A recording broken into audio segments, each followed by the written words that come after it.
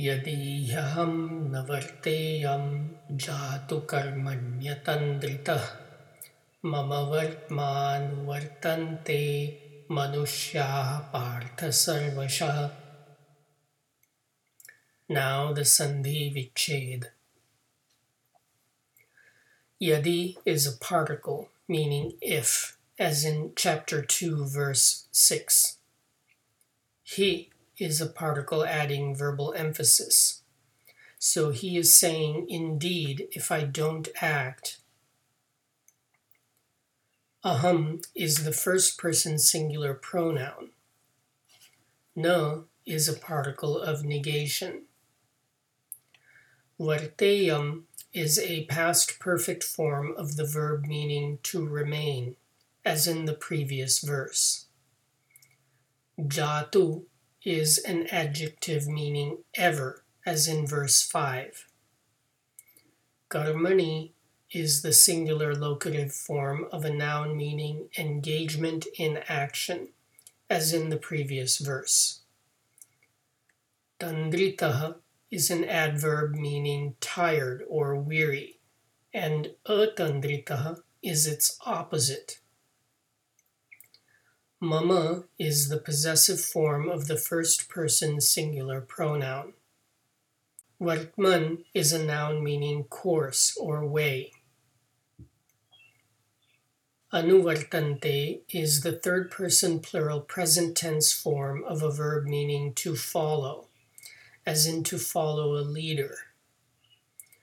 Manushyaha is the plural nominal form of a noun meaning mortal.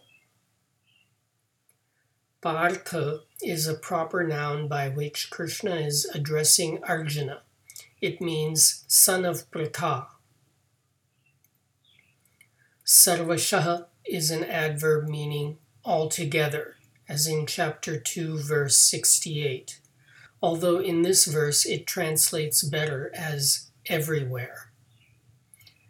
Reordering for English, we get the following Anvaya.